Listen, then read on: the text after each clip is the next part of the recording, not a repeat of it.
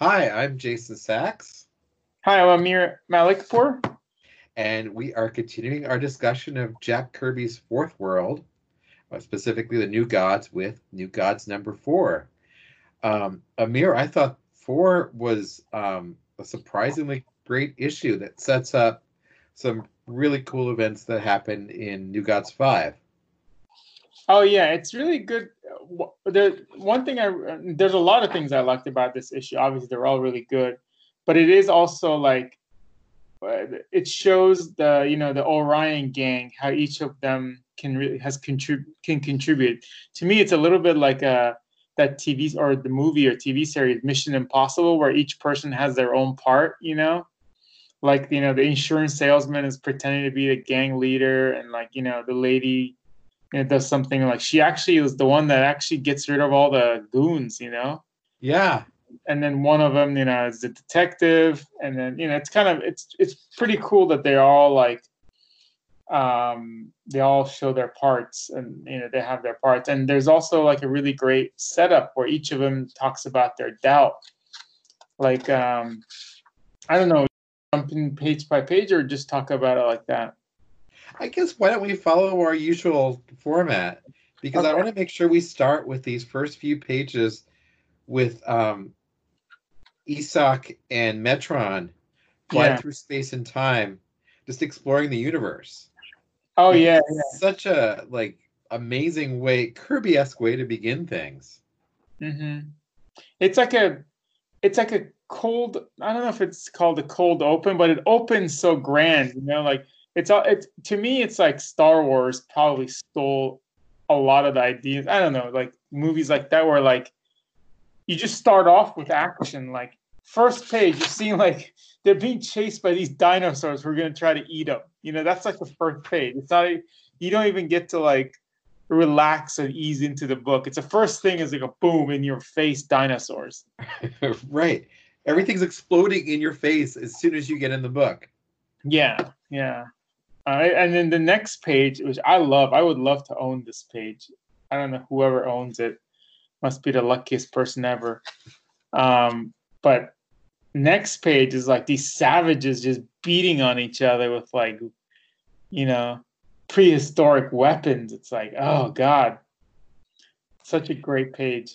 And And I the love how Metron and Isak are just flying past it, almost like at a Disneyland or something. I When was you see that exactly panorama beneath you, and you're flying past learning about the world of metal or something.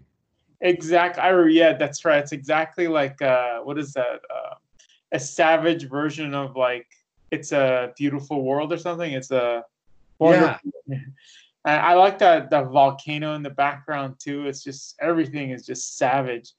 I want to point out something about this page, and I've been really loving Kirby's writing. And there's a part where the quote where he says, Metron all like, one day when their bellies are full, they will look up and see us. Then they will think and dream. I love that quote because it's really you know, Kirby has been to war, and I think if you've been through some things in your life, as most of us have, you realize that like I think if there was less misery in the world, if less people were hungry, less people were like poor, then everyone can dream and society can grow. And I think that's what he's saying is like, they're going to fight it out, and then when they evolve, they'll look up and see us, and that's when the real good stuff starts to happen. they'll start to embrace art and culture, and they'll become a civilization. So it's almost like this feeling like you have to let mankind evolve. You have to let us um, become what we can be. Did this remind you at all of 2001: A Space Odyssey? I haven't watched that movie in a long time, so I don't really know too much about it. I mean, I remember, the snippets and the popular parts of the movie, but Because this issue came out the release date was August, September 1971. So it came out, in the spring of 1971. It's only 2 years after that movie came out.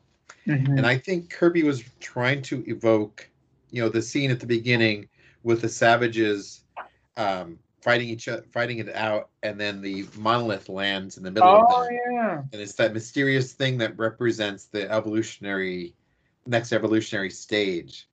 And I think Kirby's trying to pull that out a little bit That's true. in this Yeah. moment, just doing it in a very Kirby-esque moment. That's true. I mean, he did do the comic book a few years back, right? Maybe like Yeah. 69 or 70 or something, or maybe even like right before this comic. So maybe He did the 2001 comic in the late 70s. Oh, the late 70s. Oh, really? Oh, okay. I didn't know that. I thought it was earlier. Because he went back to That's when he was back at Marvel. Okay. So one of the interesting changes that the reprints do is they change the colors of these creatures. Specifically, so there's the kind of caveman-looking creatures who are human, more or less. But what they're fighting, here they look animalistic, right? Mm-hmm. They look like maybe some sort of saber-toothed tiger or something. Mm-hmm. In the reprints, they're colored green, which makes them feel like they're aliens or something. Oh, Interesting. interesting. What Kirby's intent was then. Yeah, do we know who the colorist back then was? No, it was on staff. And the change was made in the 80s reprints, which came out, this issue was July 1984. And I think Kirby supervised the reprints because he drew new covers for them, and he drew that original ending. So I wonder if he meant them to be looking more alien. I don't have my issue with me. I'm just looking at the trade paperback, the newest one. Do they look green like this? Yeah, that's what I have. This is what I have. Yeah, and then the original you could see. Oh, okay. Sorry. I think I know this is sound. Oh, wow. Yeah, so I actually didn't know that. Wow, that's crazy. Yeah. I like the original a little bit better, it looks like. So interesting. But I don't want to derail us because the next page is like such great Kirby splendor. Yeah. Oh, yeah. It's amazing. Page 4. Because then we see Metron and Isak in space, surrounded by stars. And Isak, who's maybe 8 or 9 years old, looks up at Metron with this look of like parental trust and happiness. Mm-hmm. And then they land back in New Genesis, and there's Highfather in this amazing costume. Yeah. And he gives him the bad news. A bummer. Someone's dead. So one of us has fallen. And again, that page just seems so Kirby-esque. Mm-hmm. Yeah. Because you get the grandeur of the stars, this incredible movement through space, and then the last panel you get one of those only in Kirby kind of costumes. Mm-hmm. I mean, it's like something you can imagine. I guess literally something you can imagine one of the Norse gods wearing in Asgard. Yeah, it's a really cool, very elaborate. It kind of reminds me of Galactus's costume a little bit. I was going to ask. This is a bubble thought, or like a word bubble question on panel 4, page 4. Like the bubble, I see like some of the bubbles actually going out of the panels. Did that happen in the original one too, or is this a new thing to? I'm just wondering, like, because in some ways, in some parts, the bubbles actually do go out of panel, and some of them they don't. Is that just a technical thing, or is that like meant to do that? In this case, they did that. I think the letterer, I think it was John Costanza. It might just be a lot of words. Maybe that's why. But I feel like to avoid drawing over the staff. Mm-hmm. Got it. Okay. Cool. But then, as you say, one of us has fallen. So here's one thing that I learned new from reading, as I mentioned earlier before the call, Tom Scioli's Jack Kirby Epic Life of King of Comics, was that Segarin, the guy or Segrin, whatever his name is actually named after his brother. So as he was drawing this issue, he found out his brother had a heart attack and died. Oh my God! Wow. And his brother loved going on boats and he loved sea. So he gave him this, like, he actually had sea grin, which sounds like sea. Sea means being at sea, grin means me being happy. I'm making that up. I don't know that part. But Okay. basically, towards the end of page 7 on the issue, he gives him kind of like a Viking burial. His brother a Viking burial, secret, and so it was interesting. I was wondering, it's like, why is, like, when I read this issue for the first time, I was all like, why is he like using up 3 pages to talk about this guy we haven't even met yet? As if like we should have known, is he going to come back? No, he's representing his brother, and he's kind of honoring his brother within the first, or these 3 pages. I think there's 3 pages are extraordinary too. There's just this element of just mourning, this powerful mourning feeling in the entire sequence. Yeah. On page 7, you see that image of Orion looking straight at the screen, straight at the camera. He looks haunted in that scene as the Kirby crackle explodes around him. And then you get the silhouette in the next 2 columns and just those giant word balloons, or not word balloons, but sound balloons. Yeah. Which actually remind me of like EC War comics. Mm-hmm. And then the last panel on page 7, he's shaking his fist in anger. The source has taken a warrior who has given all. So I absolutely see like this passion. Obviously, we're meant to feel the same loss that Kirby felt. Yeah, like on page 5, he's sad. He's like, Seagrin, like as if it is his brother. And then the other thing on page 6, he's all like, his name was Sigrid. He was a gentle warrior, and I think that's what he felt about his little brother too. He used to and when they, I guess, lived in the hood, his brother used to get picked on. And he used to fight his brother's fights. Even his brother was taller, but he was younger. He was like a little kid, so he looked older than he was. And he had to fight for his brother, even though he's a little guy. Like, Kirby was. Oh, wow. So it was just kind of interesting. He's like a gentle warrior. He didn't get into fights. He didn't want to fight. It was just interesting. So maybe he did, as Orion says, he loved the deep and all life in it. Mm-hmm. It was his element. Within it, he found harmony and living. Mm-hmm. So wow, that's really interesting, Amir. A lot of character for a guy you never meet and you're never gonna meet again. You've never met or meet again.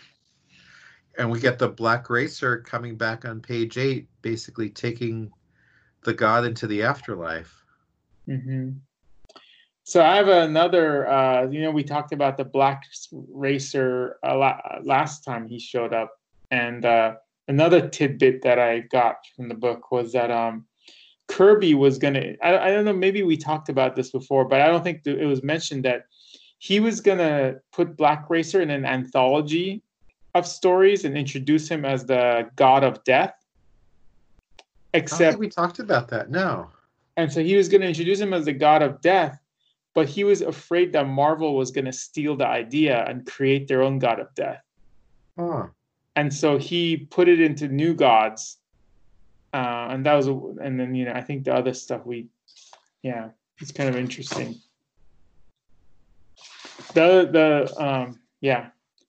Just on a side note, I think because he already introduced a character that was very similar to Morbius, the living vampire, in Jimmy Olsen, and Marvel took that idea and created a comics around it. So that was what he was afraid of. Yeah. And that's exactly the kind of thing Kirby would do to try and, at this point especially, to try and avoid Marvel stealing everything from him, because this is when Marvel launched all their reprint books, so Kirby was literally competing with himself on the stands. Yeah, and I think the interesting thing about it is that, we did talk about this before. Like Kirby wanted, I think you may have mentioned or may have read it somewhere. He wanted like an African American creative team to develop the Black Racer. But then the funny thing, not funny, but I think the editorial team would not allow him to. They wanted Kirby to draw everything because that's what's sold. Mm-hmm. And so they didn't. So he had to draw everything, and so he couldn't create his own anthology, or he couldn't have other creators come and do the anthology because they wouldn't allow him. And then he didn't have enough time to do it himself, so he just crammed everything into all these stories, and that's why it's so rich. But a lot of things aren't developed. Like the Black Racer could have been developed had it been to like given to a proper creative team that has the time to do it. Yeah, doesn't New Gods especially feel like we just get one intense scene after the next, and they never quite lead up to anything. They're more like just this collection of amazing scenes. Yeah. It doesn't, and I've always wondered, like, is it because he wants to cram so much in, he doesn't have the chance for the backstory, or because his mind moves so quickly that in the time to draw 3 pages, he just moved on to the next idea? Probably a little bit of both. Yeah, it's interesting to think about, though. I mean, yeah, I mean, like the Black Racer, it could have been developed. I mean, I want to know the backstory of Willie, like that would be interesting. I want to know, like a side story on Willie, and I want to know what does it mean, the changing of. I'm trying to think like the character is almost like a character that's that different people have taken the mantle, and I don't know enough about comic book history to see was there anybody before this character, before the Black Racer, where like there was a mantle where like it's not the same person. Like how like Ghost Rider has like different people were Ghost Riders. Like this is before that. This is before. Yeah, where you have the character who transforms into another character. Yeah, so like the same way. Yeah. I think that's more of a 70s trope. Like all the characters I can think of are characters like Ghost Rider or the Werewolf by Night. But was Ghost Rider after this or before? It was after. Both those characters were after it. Yeah. And I love that page 9 too, where his sister comes to his side, and she has no idea what's going on with Willie. Taking every precaution against fire, and it looks like your room is on fire, but Willie's lying there in his cast, unable to move. Like the fact his poor sister just has no idea what's going on to Willie, the Black Racer, is like so interesting. And the scenes of the racer just coming into that window, and the window kind of flashes with this glow of light as he transforms. It's just such an interesting image. Yeah. And then you flip the page, and there's Darkseid. That famous full-page image of Darkseid. What do you think of the way he draws Darkseid? I drew this page. I wanted to recreate it and look at it, and I noticed that the forehead is so protruded. It's like almost like Neanderthal with like animalistic. And I love this page, and I love the the shadows that he puts in there, and the the highlights. His helmet, how it shines and everything. The lighting. This is classic Kirby drawing. Ugly but beautiful at the same time. It's so compelling. Yeah. This is another page that's different in the original versus the reprints. In the original, he has blue eyes. Oh, interesting. And in the reprints, he has red eyes.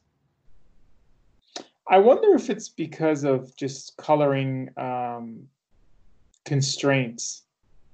And then in the original, he's colored gray. In the 80s reprint, it actually looks like he has black skin. And then in the more recent reprint I have, it looks like he's made of stone.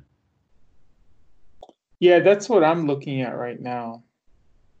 Like he's got that grayish, like different shades of gray. It makes him look like he's chiseled out of. Chiseled out. I'm looking behind me. I have them all stacked here on my ottoman. Yeah. But he has this look of uncertainty on his face. Wouldn't you say? Well, I love I think it's uncertainty, but I actually wrote down his quote. where he says, "Oh, how heroes love to flaunt their nobility in the face of death, yet they know better than most that war is but the cold game of the butcher." And yeah, That's such a great line. it's an amazing line. To me, I love it because it says, like freaking people, the new gods up in like heaven, they're all like, "Oh, I'm noble, I can go to war. Let's battle for the just." Except they send the guy from Apocalypse to do their dirty work. Mm-hmm. My kid, it's like, all these like, I mean, a lot of it is like politicians, royalty, you know, uh, people who pretend that they're representing God, whatever, they have these noble ideas of like fighting for just, except they're not doing the fighting. They're sending young kids to go get killed. They're sending animals or Orion to go kill. They're not doing. Their hands are clean while they're having all these kids and other people fight their fights for them. So you're saying this is a little bit of a generational Vietnam era kind of statement too. I feel like it. I mean, I have a little bit of experience having been in a country that was at war, and there is no nobility. I mean, you're all like, it's just survival. There's no like, war isn't good or bad. Like both sides have decent human beings, and you're being pushed around to go to war, like, to kill each other. Like it's so funny with like Kirby, not funny again, I keep saying funny, but in one of the Kirby's stories about when he was at war, the first time he killed a guy at World War II, he saw a German guy come towards him, and then he froze. And his lieutenant punched him in the head and says, "Shoot him, kill him." And he had to kill the guy. And that's how, or like in war, a lot of times if you didn't go into battle, maybe not at our side because we're good. If you didn't go into battle, they would shoot you. They're all like, "You better go in, you coward," that kind of a thing. And go kill the other person, even though the other. I mean, World War II is different, but just in general in war, most wars are unjust on both sides, except World War II, of course. But so then, do you think Darkseid is recognizing the fact that it is unjust, but almost that he's caught up in a war that he has to fight? no, I just think he's being self-righteous. He's saying like, Okay. fuck all this BS about being a hero, and then you look at me who I'm into war, but you're doing the same thing, except you're not even getting your hands dirty. Because I've been playing with the idea in our conversations about whether Darkseid has a choice to get involved in the war, or if it's basically imposed on him by the fact that he's the ruler of Apocalypse, and this is the world that he's kind of born into. And this is, I don't know if it's a fully thought through idea, because I know in later Kirby or later depiction of the New Gods, he's just a completely evil creature. But I think in Kirby, Darkseid has some nuance to him. Yeah, I mean, I don't necessarily think that, like when I say, like when Darkseid's saying like, "Oh, you people and the good gods, you guys are hypocrites," and I mean, he might be saying that, but I don't necessarily think that Kirby's saying he's right. But that's what he's thinking. He's all like, "Well, you think that this is all hero stuff, but you look at us and it's just animals fighting animals. It's not, it's evil fighting evil. It's, yeah. And it's really interesting that this character, who is often seen as kind of somewhat two-dimensional, is really showing this kind of philosophical side to him here. Yeah, and even if you think about, I mean, I think the next page is really appropriate. I hadn't thought about this. Next page is like innocent human being, like a administrative assistant, insurance guy, maybe what's the other guy? Detective, a kid, like I don't know if he's a college kid or whatever. These are quote unquote good people that are going to get involved in war. But it's just it's killing each. It's still not a great thing, And then they have to go and hurt, other human beings. I mean, who are criminals again. Like it's not I'm not saying they're good or bad. They're good people. It's just interesting how like there's no new. I think what he laughs at is the nobility. Like it's not Yeah. noble. Stop saying it's noble. It's not. Okay, we're all in the gutter. And yet the four humans are really being noble. Mm-hmm. They are basically drafted into this war because they had no stake in it. Victor's terrified, but they say basically we have no choice. Shades of Bonnie and Clyde, we have to go do this. Mm-hmm. And it's this really interesting kind of not contradiction, but negation in some ways of what Darkseid is saying, because here is nobility in the middle of these people who were kind of forced to fight this war. Mm-hmm. Yeah, and they again, yeah. I mean, they don't do anything terrible, egregious, because this is a kid's comic book. But yeah, I think it's just dropped in little hints and can't really show the stuff. But yeah, Yeah, I just love how there's all these contradictions in the way Kirby tells the story. yeah, Um, because he keeps wanting to bring it back to the humanity in it, or maybe the story keeps wanting to get back to its humanity, but the gods are the war between the gods is just forced upon them. mm-hmm. Yeah, This is like the duality of Orion's nature in general, is he just can never escape his own dark side, his own evil nature. mm-hmm. And so yeah, we get this really nice juxtaposition where we are suddenly completely down to earth, and then Orion walks in without his mask in. He looks normal, not normal, but semi-normal. He says, call me Orion, because it sounds like a human name. Then he puts on his mask and he puts on the Astro suit and immediately becomes something different as they all touch the mother box to see the plan. And that image of Orion on page 12, panel 3, where you're looking straight on at him, he looks so alien and bizarre, where the page before he looked just as human as the rest of the people. Mm-hmm. By putting on that mask, he is separating himself, even though he wants to be seen as the same as them. Mm-hmm. I had a question. I think with them, just kind of curious on this. You know how like in this scene they're all putting their hands on that mother box to try to they'll see everything as Orion sees it, and there's that page 13, panel 1. If you look at that panel, it's very minimalistic drawing, and I wonder how that looked like in original art. I looked at some of the old issues and it looked the same, but I wonder if like Coletta didn't ink that page, or was Kirby's pencil so minimal that like it seems like almost like it just doesn't seem like much drawing there. It looks like it's fresh from the pencils. It's definitely inked by Coletta because it's got some Coletta touches to it. There's a flattening that Coletta brings with his thin lines. But yeah, it looks like it's such an interesting image. It's like this overlay of faces on top of the city, almost like looking through a bottle or something. Yeah, I almost feel like, but like in terms of the art, the actual art part, it almost feels like old Kirby from like the 40. I mean, not even old, but it's just like it's very minimal, no shadows, nothing, and just looks like my drawing. Your drawing is getting better and better all the time.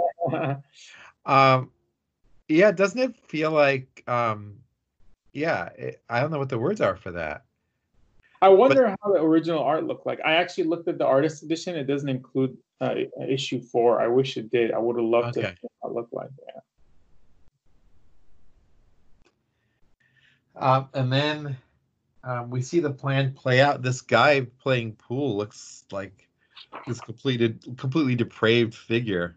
Yeah, so the one quote that I've heard from Kirby is like in the old days, they're all like, what kind of people read comic books, and he's all like, well, respectable people read newspapers and novels and books, and the only people that read comic books were people who shot pool.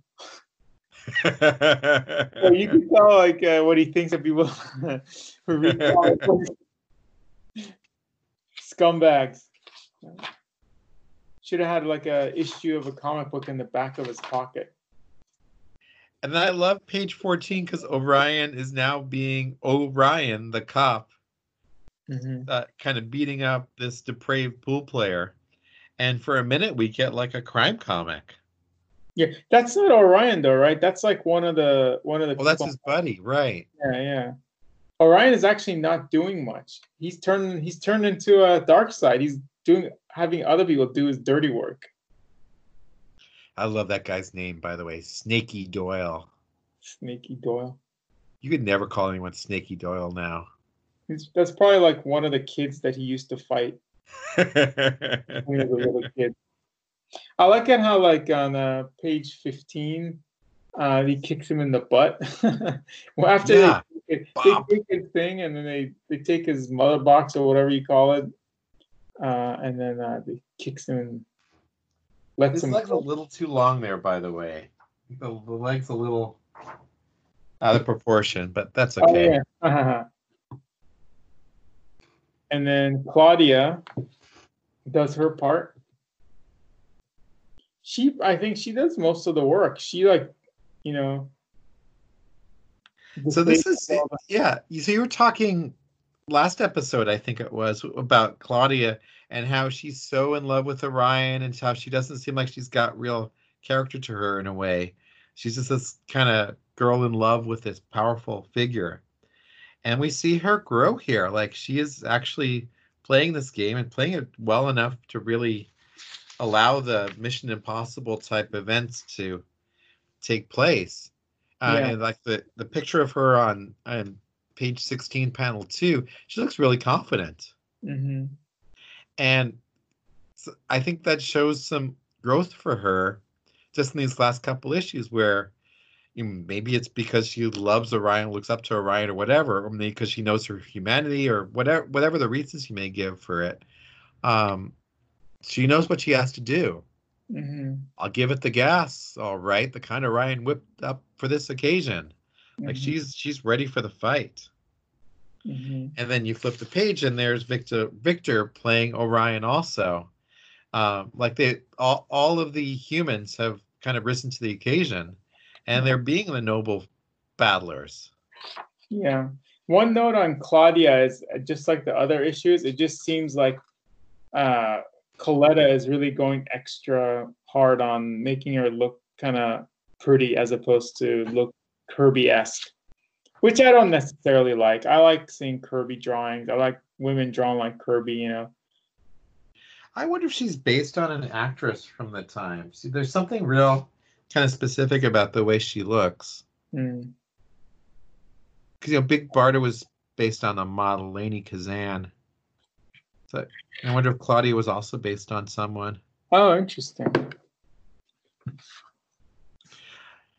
But this whole I love how you call it the Mission Impossible sequence, because this whole sequence just plays out in such an interesting way. These big panels that just are so full of just interesting moments, right? Like page 18, there's the what's the guy's name? The bad guy anyway, in the yellow shirt, holding the fishing rod in his hand with his feet up on his desk. Like, you could absolutely imagine this being some guy, working, some mobster working in Brooklyn or something, leading the intergang there. Is his name Country Boy? Is that it? Because that's what Snaky says, like, Country Boy, listen, I admit, I panicked. Maybe that's his, I think that's his nickname. Country. Yeah, okay. I missed that. Yeah. He kind of looks like an actor from back then. I forget what his name was. Yeah, like James Coburn or someone. James Coburn, exactly. That's what I was thinking of. Yeah. He's got that stone face like Coburn has. Yeah. Country Boy. So, yeah, that's got to be it. Because he's got the fishing line there. It's like he's daydreaming about being on the lake or something. And instead he's forced to deal with this Michigas business. Yeah.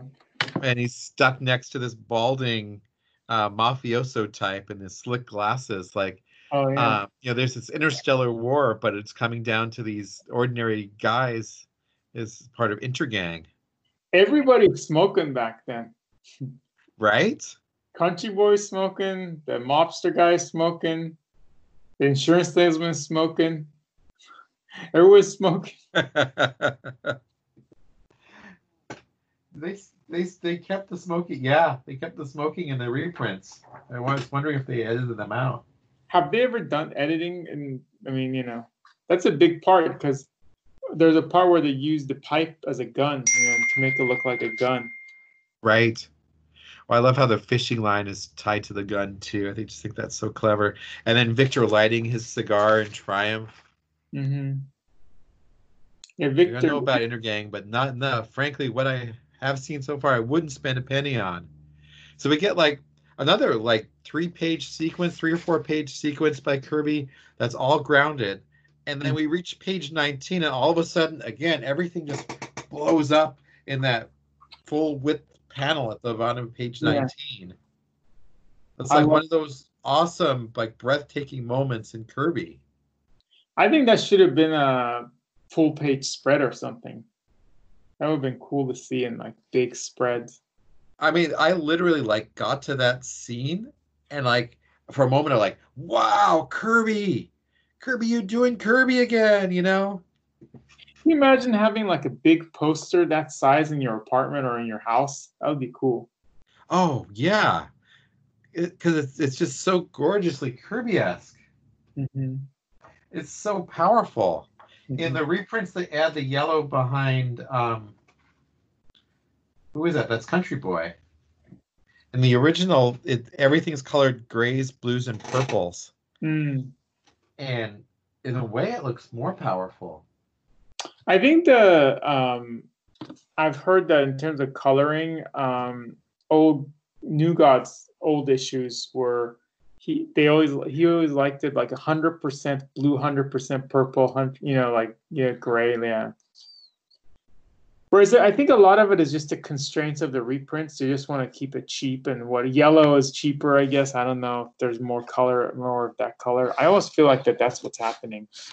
Yeah, I feel like that's it, and maybe it's the constraints of the old publishing process too. Mm-hmm. But he was working within that, and I feel like he drew for that palette. Mm-hmm. Mm-hmm. Yeah. So we get that amazing scene, and then all of a sudden everything explodes. There's Orion flying in. I am Orion, the new Genesis, and my power shall not be blunted by your master's infernal machines. Mm-hmm. I just love the way Kirby writes this stuff. Mm-hmm. Yeah. I mean, I was going to say from page 20 onward, it's full of action. It's all full of action anyway. Yeah. I don't know, how did he get to so he goes into that machine and there's water there and he's fighting Spawn. I don't know how the mechanics of that take place. Mm-hmm. He like goes down some tunnel or something. Mm-hmm. And then suddenly he's in the middle of the ocean. Yeah. He slides through a valve lock into the depths of the sea. Like where is this place? Right? We saw earlier it's on the docks. Mm-hmm. So maybe there's this enormous tunnel underneath it or something. Oh, that's true. Yeah, that makes sense. But that entrance of Darkseid on page 20 is like so iconic. Kirby just draws the hell out of it. Like this is a guy you just do not want to fuck with. Sorry, page 20? Yeah, page 20, panel 2, when Orion flies in. Oh, I thought you said Darkseid. Oh, you mean Orion? Yeah. I might have said Darkseid. Sorry. Yeah. Oh yeah. And then Victor Lanza comes to this rescue. Sorry to spoil your aim. Yeah. So there's Victor being the hero again. You are just marvelous, Mr. Lanza. He's like, he's wiping his sweat away. And then his wife makes him, I like in the beginning, he's like, my wife makes me take an umbrella when it rains. And yet there he is, the guy who's changing his life in the face of this evil. Mm-hmm. Maybe there's some Kirby in that character too. What's the detective's name? Their friend. Forget his name. I'm forgetting it. Right, the guy who punched out Yeah, he's like holding a gun to Country Boy's crotch. This is vicious. He is just a badass. You know what? I actually didn't see the young kid do anything though. Not that I don't think it really means anything, but all he did was he just jumped in and opened the door. You're right. Yeah, not that it really matters, but cool. And then the issue ends in a awesome battle and then cliffhanger. So again, differences in coloring. That's Slig, right? In the original, Slig is colored flesh colored. In the reprint, he's colored green. And then in one of the reprints I have, it's like he's wearing a stocking mask. Oh wow! So he was colored flesh, but his name is Spawn, right? Or no? That's Slig. Splig. Right. Oh, okay. I have some reprints too. Let me look at them. Because he says Slig, dog of Atlantis. So like he's got this little flag thing or whatever, this almost like a bat symbol on his head. That's yellow. And in one reprint, in the original it's yellow. In one reprint the thing is orange. In the 80s reprint the thing is orange. In the 2010s reprint I have, the thing is colored like a teal colored green. Which is just kind of an odd choice of color. Like just everything. It's just different interpretations, I guess, of the same work. It's just interesting how it's so different. Yeah, I mean it's interesting. I couldn't even thought that it would be flesh colored. I'm all like, how could it? But I guess originally it was flesh colored, huh? I mean, there's no way of knowing what Kirby's intent was. But it's just fascinating how it's so different each time. Yeah. Interesting, yeah. I don't think I have Fourth World Omni. No, I don't have Fourth World Omni 1 or 2. I do have the Fourth World Omnibus. I'm actually looking in that. Okay. And I'm assuming that this was the same as the 80s reprints. That's what you have, right? Yeah.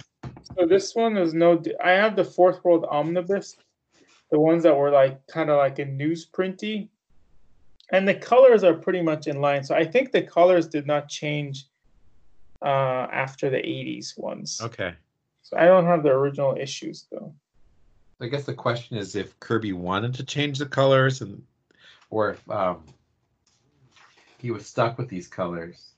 You know, if I had to bet, I would say he probably didn't have a choice.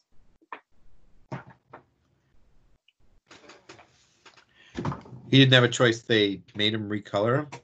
Yeah. Or originals, they were stuck with the quality of the coloring? He's stuck with the, whatever they recolored. Because they didn't even give him a choice for his ending to the story.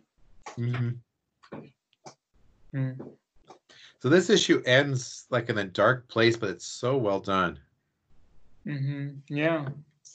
A good issue. I'm excited to see the next couple of issues. I think those are the ones that are going to be like.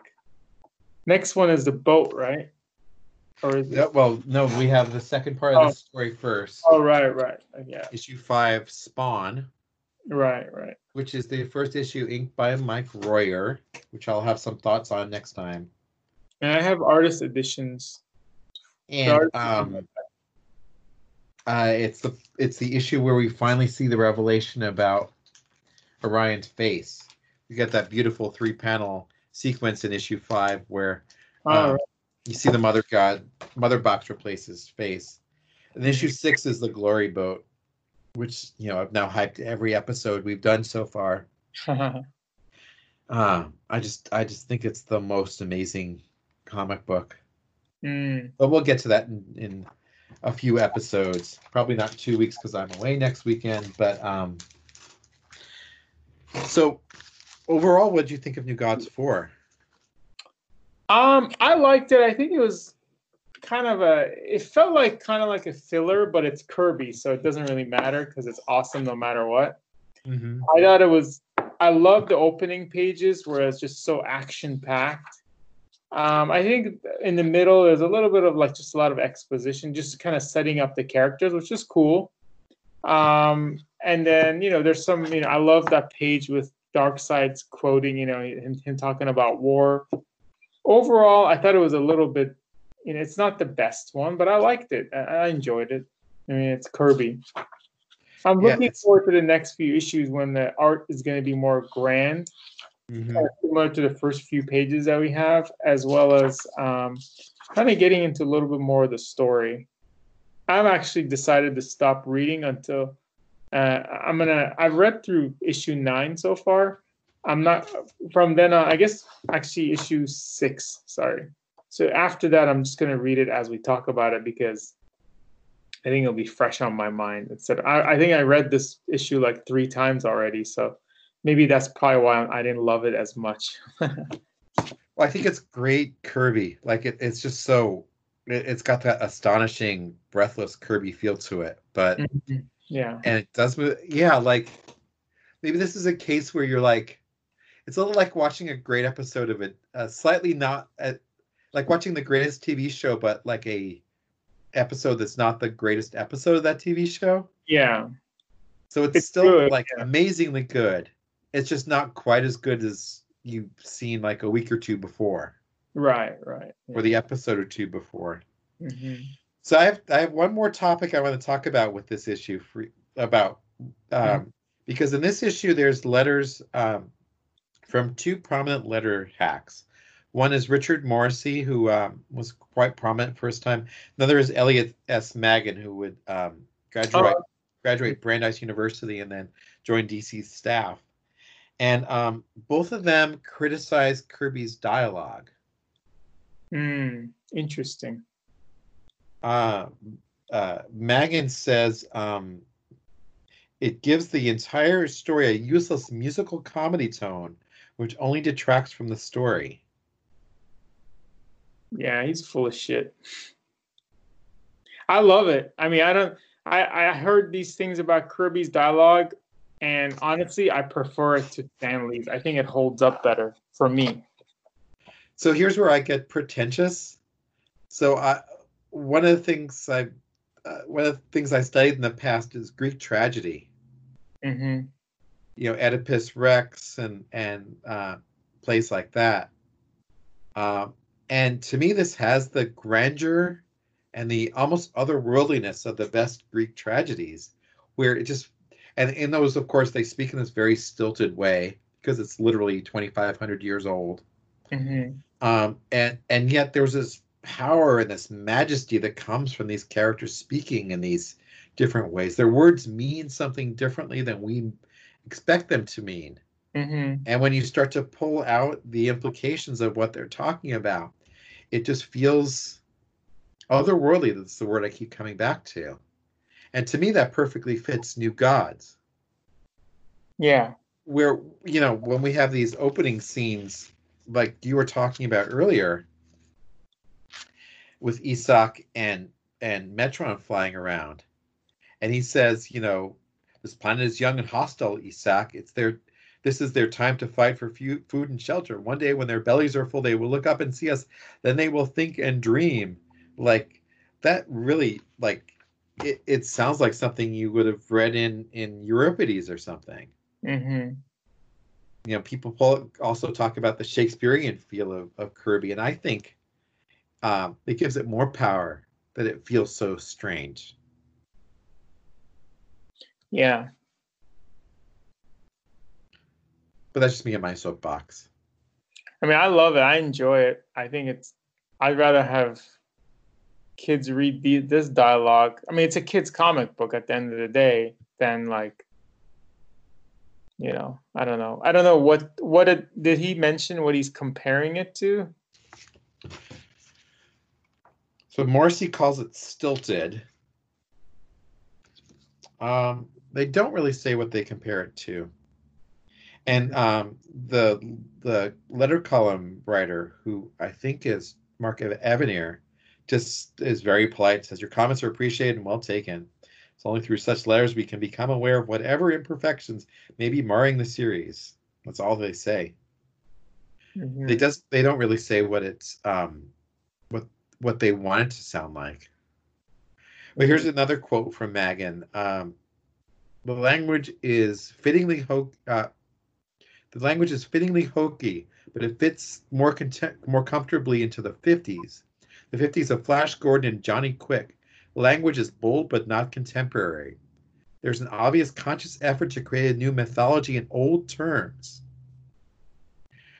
The city of New Genesis is a beautiful idea, but its inhabitants are antediluvian. They haven't grown up over thousands of years in existence in their current civilization except technologically.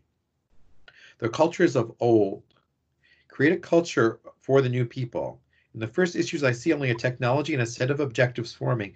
I see no culture, no values, no morality. I think maybe these things should be there. Which is a really interesting thing for him to say when we talked about New Gods 1, implying this love for youth and this embrace of peace and happiness and that strong influence of the 60s. So I guess like you, I feel like Magan's off base, but he says it so beautifully. He's making a case that I think is wrong, but he's making a great case. Hmm.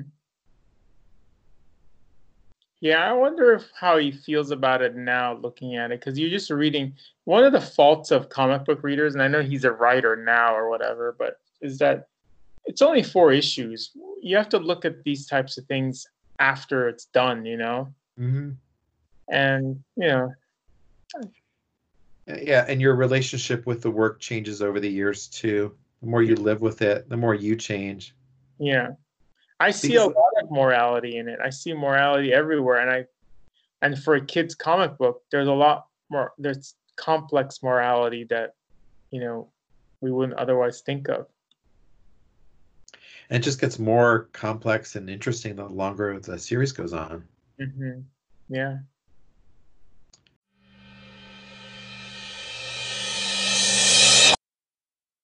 Oh, thank you.